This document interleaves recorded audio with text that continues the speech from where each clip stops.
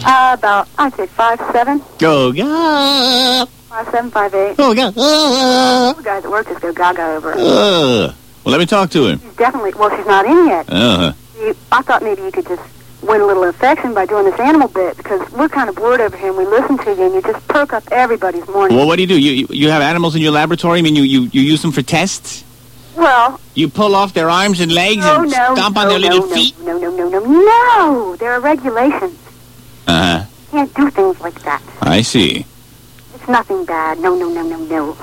Well, then you know a lot about animals. Do you know why you wrap duct tape around hamsters?